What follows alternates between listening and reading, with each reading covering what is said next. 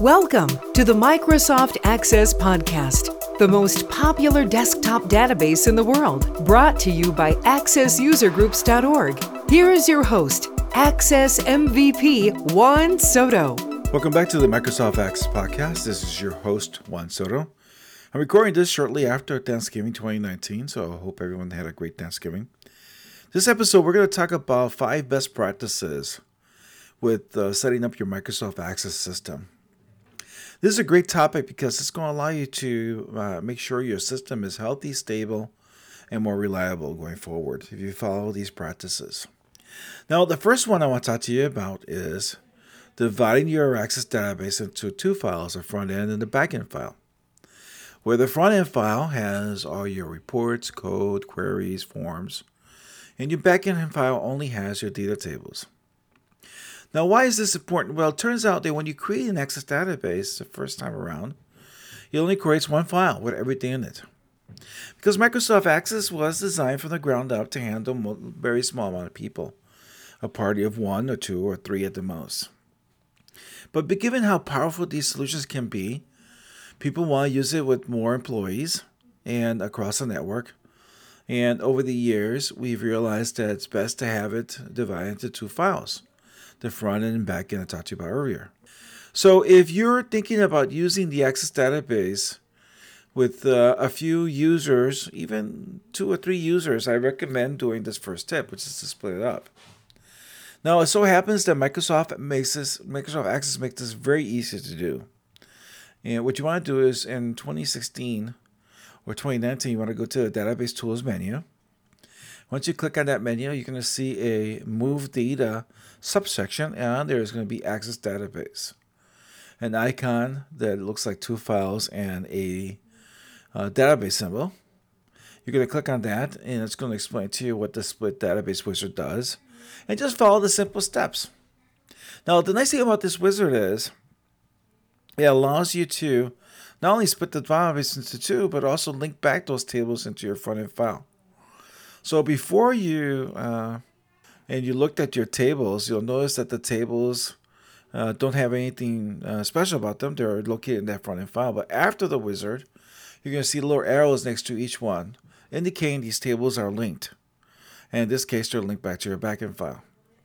So follow the wizard, and you'll soon end up with 2 files. You want to place the backend file or the data file on the network if you have one, so that's accessible to every employee. Make sure that all employees using the system have rights, read and write privileges to the folder where you put that file.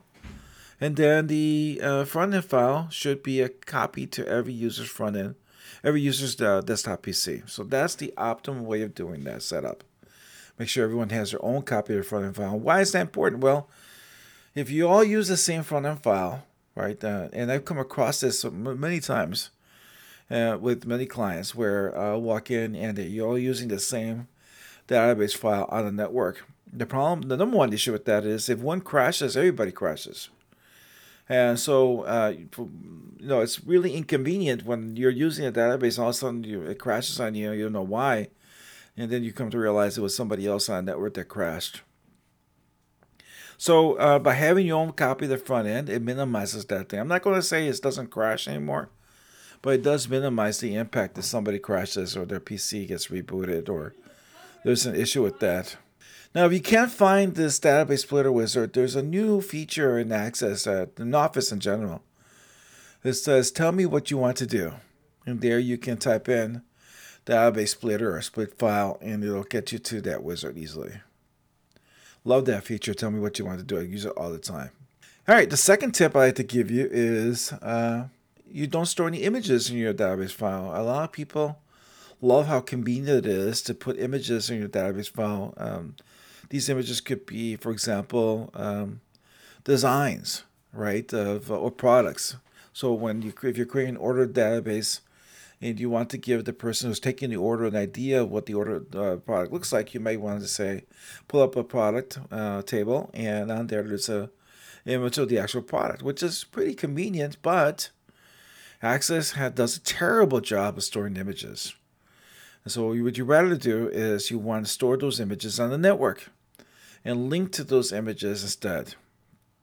So you want to search on the web for a strategy linking to images to Microsoft Access as opposed to saving them into your database. And why is this important? Well, it turns out the Access databases have a 2 gigabyte limit. And when you start storing images, you're going to quickly approach that. And as it approaches the 2 gigabyte limit, it becomes slower and slower until it becomes unusable. And so a lot of times we'll get calls in the office of people who just can't use their database anymore.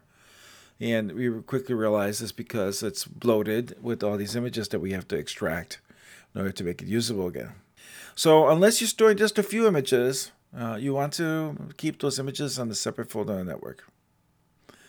My next tip for you, a best practice, is to make sure every table has a primary key. Now, Microsoft Access is very forgiving. It will allow you to create tables without primary keys, and you can use them in queries, you can edit data. But that's not the optimal, right? We're talking about best practice. Best practice is to make sure every table has a primary key. I'll give you a good example. You should have, for example, if you have a customer table, you probably have a customer table, and the primary key should be the customer ID. Now, when it comes to primary keys, you want to make sure that they're numeric, not alphanumeric, a mix of numbers and letters, because that slows down the database when it does queries, for example, linking between tables. And the ideal would be auto-increment field. So we tend to almost always, 99% of the times, as experts, use auto-increment as our primary key in a database table. You can only have one auto-increment field per table, and we usually use it as a primary key. So, for example, if you have a customer table, the primary key should be the customer ID, and it should be an auto-increment field. If you have an order table, the primary key should be the order ID. If you have an order details table, primary key should be order details ID. Now, sometimes I come across clients who want to do more with the primary key. They want to know, for example, several things when they look at it. I'll give you a great example. I've had a client once ask me to format their order ID so that the first 4 digits is the year, followed by the 2-digit month, followed by the 2-digit day, followed by the 3 digits of the number of order on that day. But for whatever reason, it was important for them to gain that information just by glancing at the order ID. Now, luckily, I was able to dissuade them from doing that because I told them, look, you're looking at more programming, more cost to maintain it. We're better off with auto-increment. That's where we guarantee that every order is unique. And I was able to convince them to do otherwise. But you don't want to go down that road where the primary key means something. It should just be a numeric number that identifies each unique record. That's what a primary key is. All right, and then the last best practice I want to talk to you about is learning the basics of database normalization. Now, again, you can create an Access solution that's not optimal, ideally designed, and it'll work just fine. They won't work as fast as it should be, but it'll work just fine. Create that database by splitting the tables logically. Now, let's go back to our customer order database. The customer table should be a separate table with only customer information fields, right? Customer name, customer address 1, customer address 2, customer city, customer state. Then you should have a orders table where you have the master order information, right? What is the master order header? Well, the order header is unique data fields that identify the order, such as the date of the order ID, whether it's shipping overnight or regular ground, the total of the order, right? Total dollars in the order. Fields that are unique to that order, not the actual products themselves, because that would go in the order details table, where the order details table will have the product that was ordered or the service that was ordered, and the quantity, the price per quantity, and finally the extended price. And so when you think about along those lines of a customer order header, order details table, that's a very simple way of thinking about database normalization. And so I always tell my students when I teach this class is, you want to make sure you think about this example throughout your career as you design systems. Try to place them into that same analogy. What would be my customer table? What would be my order header table? What might be order details? And I use that a lot. I still use that analogy a lot when I design systems to make sure that it's normalized. And that's what database normalization is. You want to avoid repeating fields over and over again. So, for example, if you only have the one table called orders that has both the order header and the order details, you're going to be repeating the order number over and over again in that table. And then you're going to be repeating the date of the order over and over again. So we want to split that up. So when you see there's repeats of fields, that's a good candidate for that field to be split up into its own table.